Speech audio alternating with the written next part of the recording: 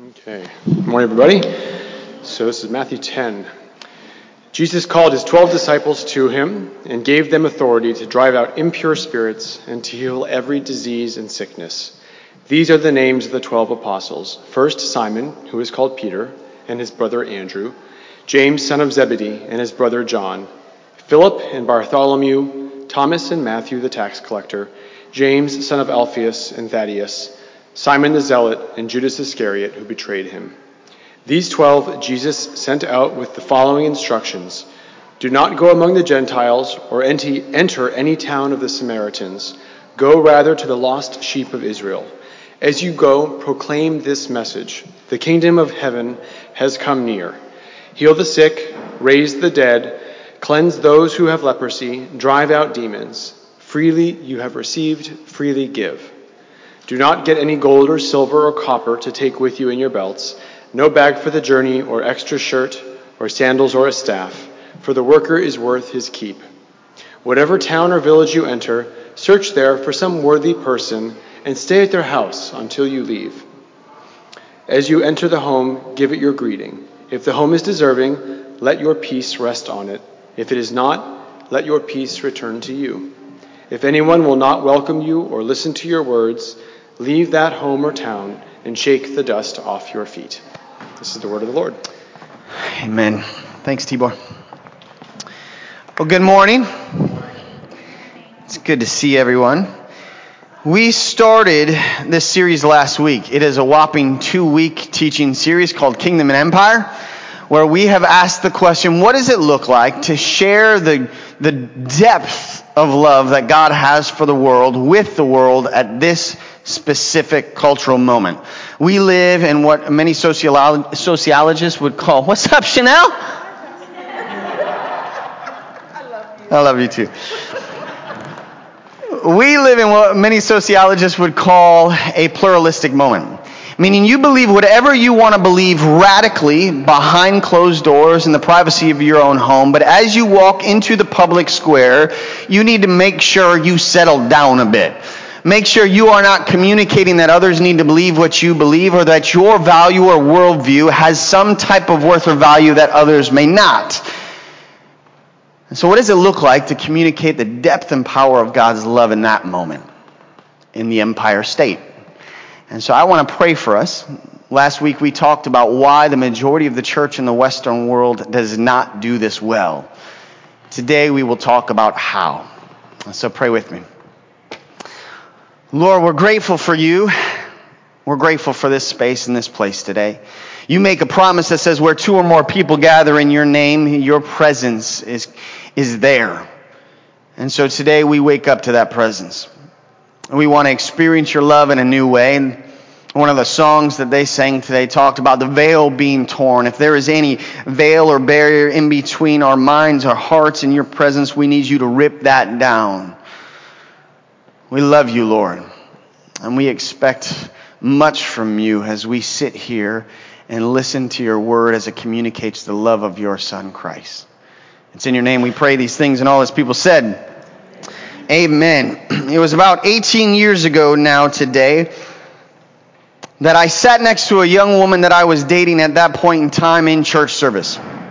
We had been dating for a few years, and she all of a sudden said that she wanted church to be an important part of her life. And so that meant all of a sudden I found myself in a church. And I sat in this specific service on that day being introduced to a new face. In the midst of hundreds, if not 1,000 people, a young woman, probably about 16 years of age at that point in time, got up onto the stage and in front of the entire crowd began to sing a ballad about the love of God that melted people's hearts. I did not know who this woman was, but I said to myself, she's kind of cute. In the most innocent and subtle way, I looked at this woman who was singing with authority, and I just thought, this woman is kind of cute. Well, over the next year, I ended up breaking up with the woman that I was sitting next to that day in that church service. And throughout the next year, as I continued to go to that church, the harmless, that woman is cute, turned into something a bit more serious. I started to watch her week after week get up, and I thought, who is this woman that is giving significant time and resources to proclaiming the goodness of God's love in this place at such a young age? It was that year that I started my senior year at a local university. And a few weeks before classes began, I pulled up to the university to get some books. I got out of my car and I saw that young woman that I recognized from church walking about 30 yards ahead of me. Now, I clearly wanted to meet this woman at that point in time, but if you know who this woman is, you know that her legs are a lot longer than mine, and so it was very hard to try and catch up with her. And I'm way too proud to launch into a full sprint, and it would just be creepy altogether. So I missed her that day. I watched her in the distance as she veered right into a classroom full of people, and I thought, I missed my chance today. But I knew that in the future, over the next few weeks, that young woman would be at that university with me, and I would have an opportunity. I would have an opportunity if I put myself in the right position and had the right posture. And so for the next few weeks, I would walk to the same building that I saw her in. I would walk the same path. I know this is sounding creepy. I walked the same path that I walked that day, and I would just rest kind of in that place, waiting for that young woman.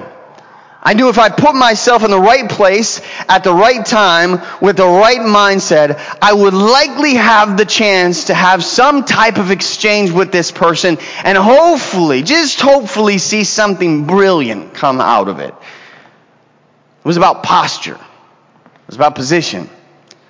And this is often the case when it comes to the proclamation of the gospel and sharing the depth and power of God's love with colleagues and family in the city that we love.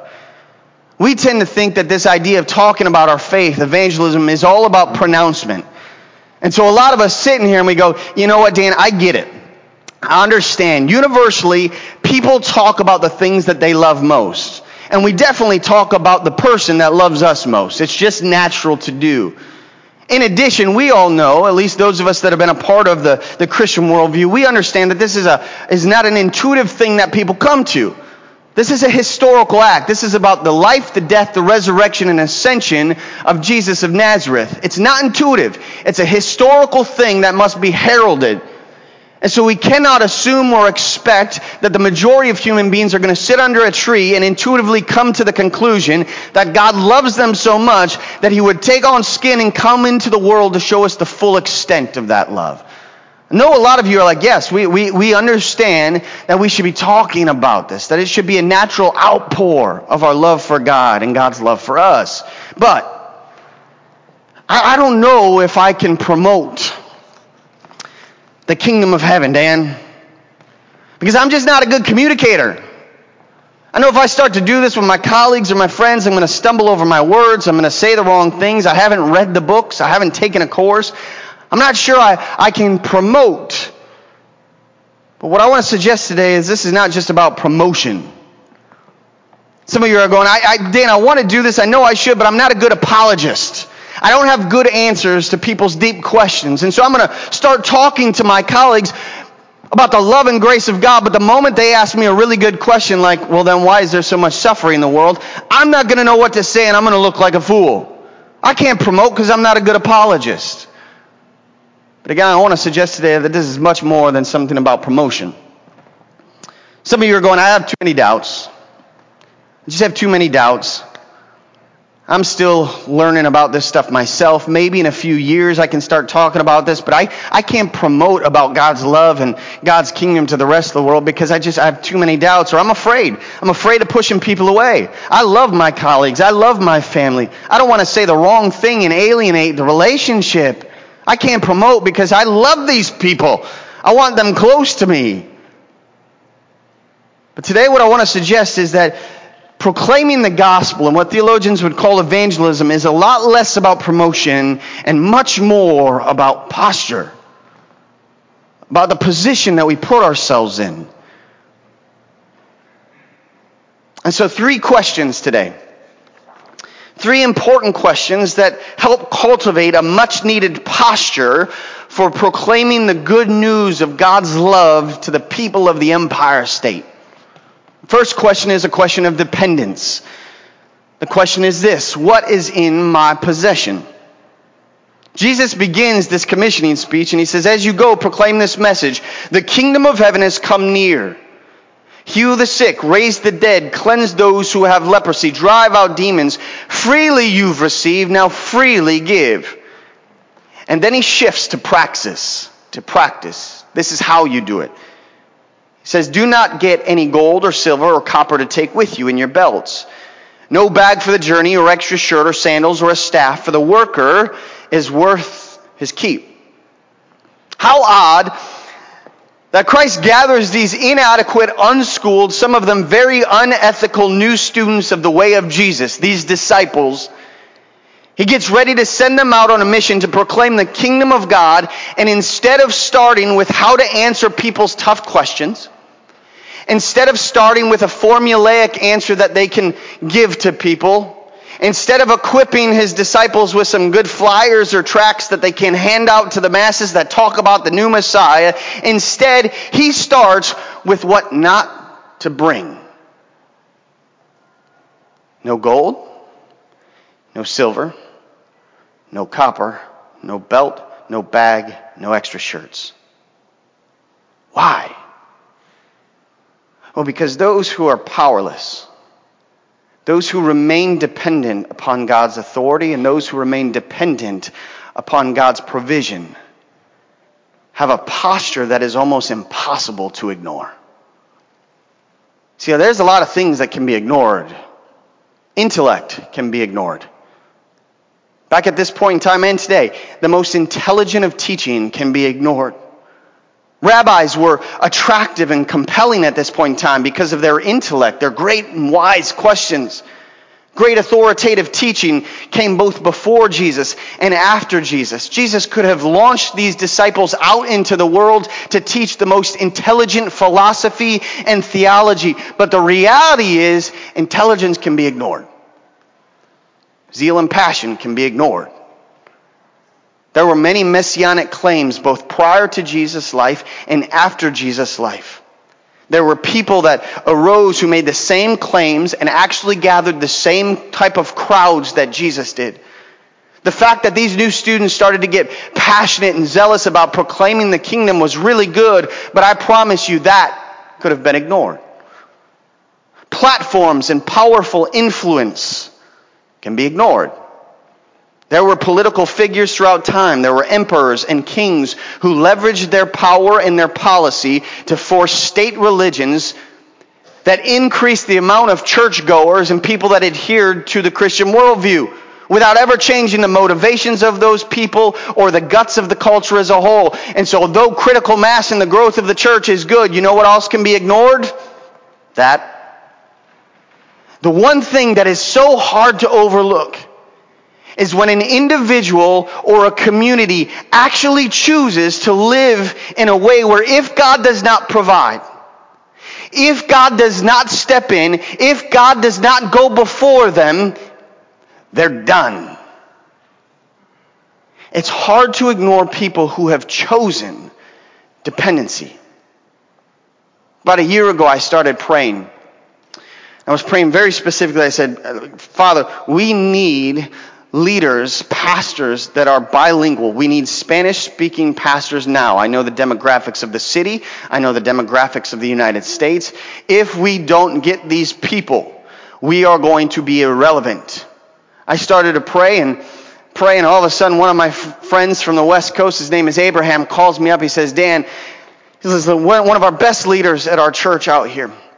Spanish-speaking man and Spanish-speaking women, they just came to me. They said they're probably leaving the church. For the past 7 years, they have had this burden, this passion for New York City. They think now is the time that they're going to move there. They're like, you want to talk to him? I was like, yeah, dummy, I want to talk to him. Told you I've been praying for this. So Abraham connects me with Simone and Ruth over here, who are some of our pastors over at the New Queens Church. And we got to know them over time. And I remember we were discerning whether or not they were a good fit for some of our communities here in New York when they kind of looked at me and did one of these. Hey, we would love to be with you, but even if we're not, we're coming. And I remember the day that they looked at a man and was like, listen, we're going to move probably August. And Amanda kind of went, well, what about your stuff? Like, you don't have a place yet. Where's your stuff going to go? And they looked at us and were like, yeah, we don't have much stuff. We came from Venezuela a few years ago and didn't have much stuff. We've been receiving stuff from people, furniture and stuff that we live with in LA, but we'll just give that back and come a few suitcases. I remember Amanda's face was like, and part of that chuckle was because she knew this is the type of dependency that is magnetic. It is easy to tell your neighbors about a God who saves, all the while modeling them to them clearly that you don't need saving. Right, it's easy to tell your colleagues about a God who provides, all while allowing your colleagues to see clearly that you don't actually need provision. It's easy to tell your family about a God who intercedes on your behalf when clearly you don't need intercession. If you're like me, we want our loved ones and our colleagues and our neighbors to know about the saving power and presence of God. But can I suggest to you that you may want to stop worrying about how you tell them and the right language to use and when the timing is right, and instead ask the question, what's in my possession?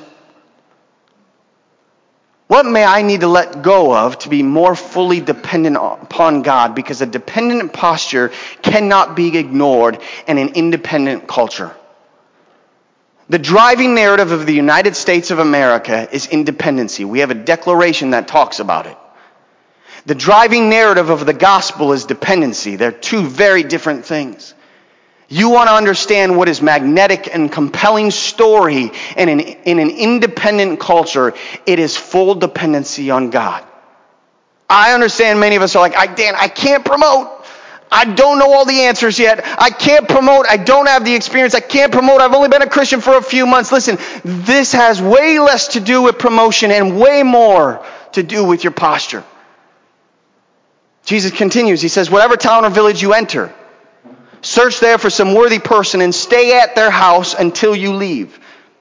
As you enter the home, give it your greeting. If the home is deserving, let your peace rest on it. If the first question is all about dependence, what's in my possession? The second question is all about presence. Who is in my path? Who is in my path? Jesus says, when you enter a town, find a worthy person. This is the phrase that theologians will go to coin the phrase, a person of peace. Jesus is saying, I want you to find a person of peace, someone who will connect themselves with you through the act of hospitality, and by doing so, they will open up their entire network of people to you. The scripture calls it oikos, or their extended family. We would say they're a key holder. Someone who will unlock a new sphere of friends that you can start to love and be loved by. We moved to the island 6 years ago, and we quickly found a people of peace all around. Usually there are people that like you, they are people that listen to you, and they are people that are willing to learn from you. And often they are people that hold different worldviews than you. We came to the island, and most of the people of peace we found were Jewish and atheists and agnostics. A person of peace for me right now is actually one of the leaders of the Islamic Society here on the island. I love him dearly. He makes me laugh and he brings me joy. A year ago when we started to explore whether or not we should start a church in Sunnyside, it was a pastor who had just closed his church that was a significant person of peace and opened up his entire network to us. Right now in Sunnyside, it's an old Lebanese man who runs a little hole-in-the-wall restaurant on Queens Boulevard and a Thai waiter in one of my favorite Thai restaurants on Queens Boulevard. It's a mother named Kate who has opened up her entire mothers and parenting network to me, and a book editor named Stephanie who has opened up her whole community in Woodside to us. Jesus says, when you find those people, settle down and connect your lives to them. Let your peace rest on them. Now, this is an important phrase, because what this means is we're not just treating them as some type of weird pet project. It means that we're actually learning what it looks like after they've become people of peace to us to become people of peace to them.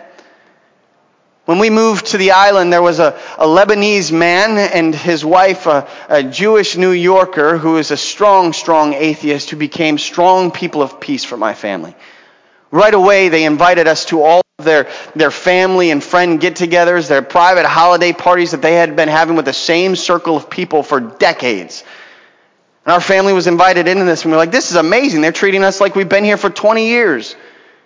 But over time, we started to sense there's a way for us to become people of peace to them as well. I remember the day when they called me up and said, hey, Dan, we're having 10 of our best friends over to our house. I'm surprising my wife. We're going to renew our vows. Will you come into our home and renew our vows for us? Neither of them are Jesus followers, but I'm like, heck yes. I will renew your vows. This is a way that I can become a person of peace for you. Now here is the issue with this. We don't like to settle down in this moment in time. We're a scattered people. We're attention deficit people. We're hurried. We're consumeristic. And so when something or someone doesn't work out for our agenda, we move to the next. When we fear we're missing out on something better or someone better, we move on to what's next. Which is why in today's cultural moment, having a posture of presence means the world to people. Being a person of presence is one of the biggest gifts you can give people in this point in time. That's why Jalen, I think I saw Jalen walk. That's why Jalen has been so fruitful in her time here in New York City over the years. Because even though as a young single she could be bouncing around to the next thing and the next neighborhood, she has continued to stay rooted at NYU with graduate and postdoc students. She said, these are my people. This is my place and people of peace. I'm digging roots down deep here. In a transient, consumeristic, and individualistic time, becoming a person of presence is one of the most attractive things in the world. You can have all of the right language. You can read all of the right books. You can want to win people so badly to the faith. But listen, if you are not a person of presence, you likely won't have any credibility to begin with. Evangelism is less about promotion and more about posture. Dependence. What's in my possession? Presence. Who is in my path? And then Jesus ends. He says, if anyone will not welcome you or listen to your words, leave that home or town and shake the dust off your feet. I love how Christ ends this part of his commissioning. Because this should be like his big pump you up before the game speech.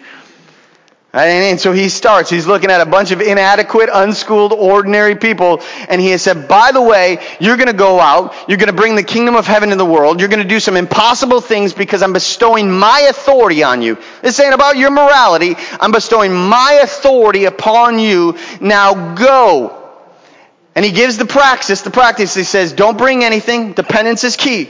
He says, be with people. Do not buy the lie that more activity and busyness is more fruitful. Stay present with people. And the finale, by the way, when you're rejected,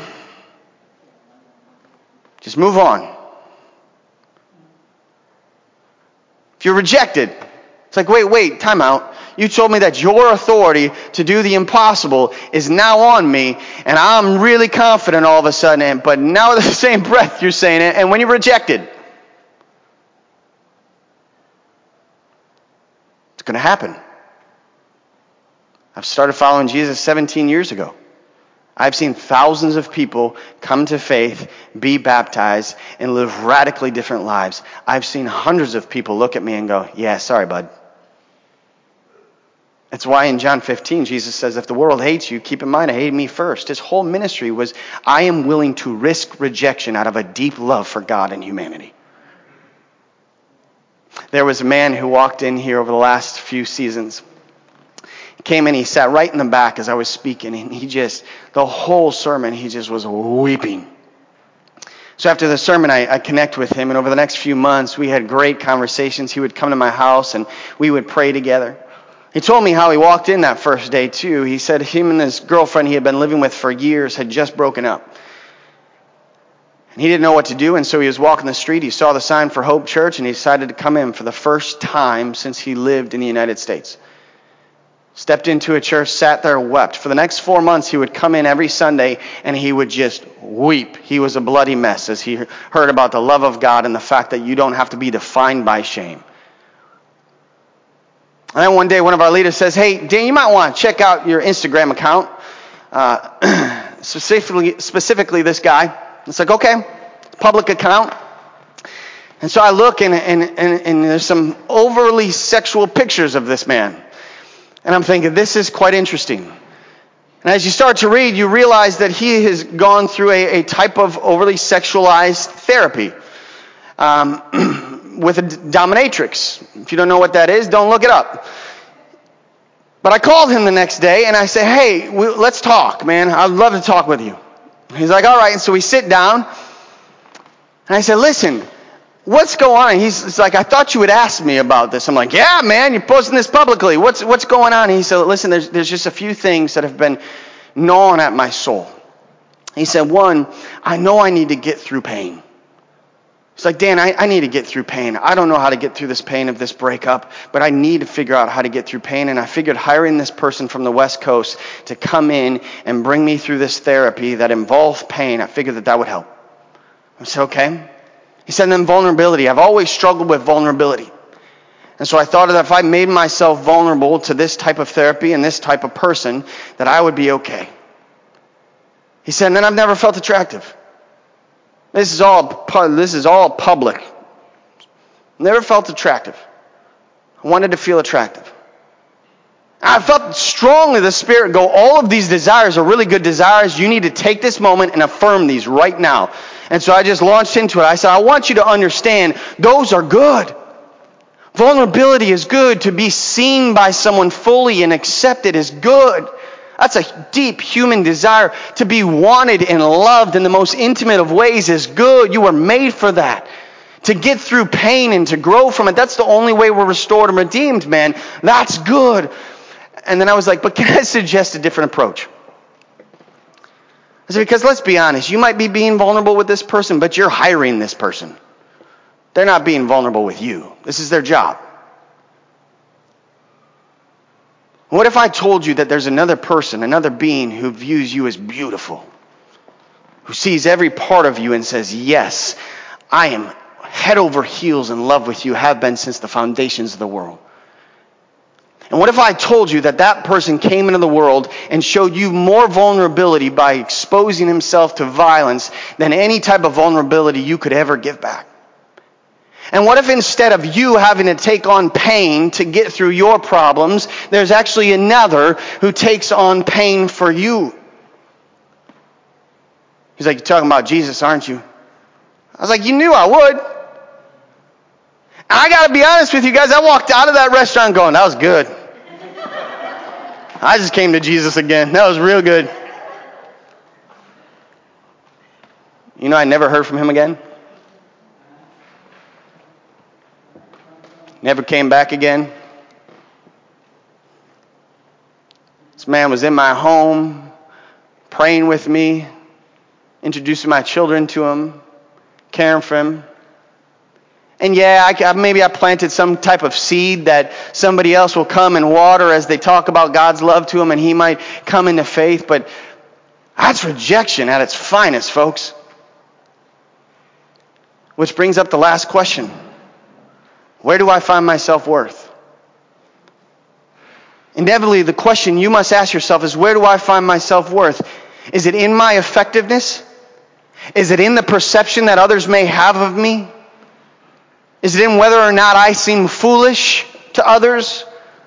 Or am I able to stand confidently, screw up, fail, say the wrong things, be rejected, not have all the answers, and still know that I am 100% loved and found valuable, not because of what I've done or what I can do, but because of what God has done on my behalf through the life, death, resurrection, and ascension of Jesus?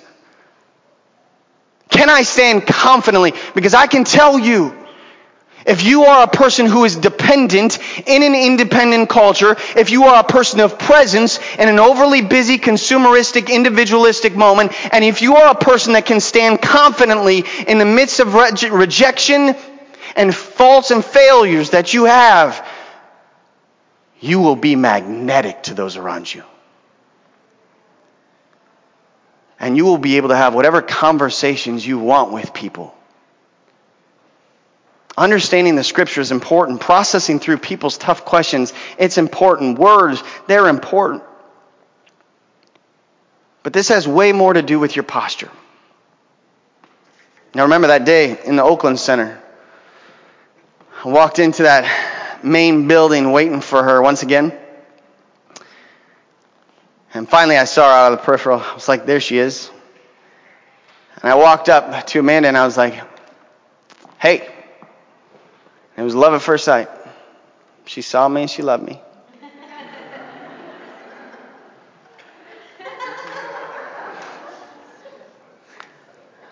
No, in fact, I was foolish. I looked at her, I was like, you got a great voice. And then I just walked away. I remember walking away like, what did I just do? But it's been an amazing story with my wife since that moment in time. I promise you, you will be a part of people's stories in ways you never thought possible. You have the opportunity to change the trajectory of people's lives, to restore families. You have the possibility of fighting for people's sobriety, changing people's full narrative of why they live. But so much of it rests on your posture. And so as we take communion today together, we take it with our eyes fixed on Jesus, the one who was fully dependent on his Father, had no home to lay his head. As we take communion today, we fix our eyes on the one who is fully present with us. I think the song that we sang said, wouldn't be content with heaven without us, and so brought heaven down. Fully present with us. And the one who was okay risking rejection to the point of death, because he knew that death would not be strong enough to hold his love back.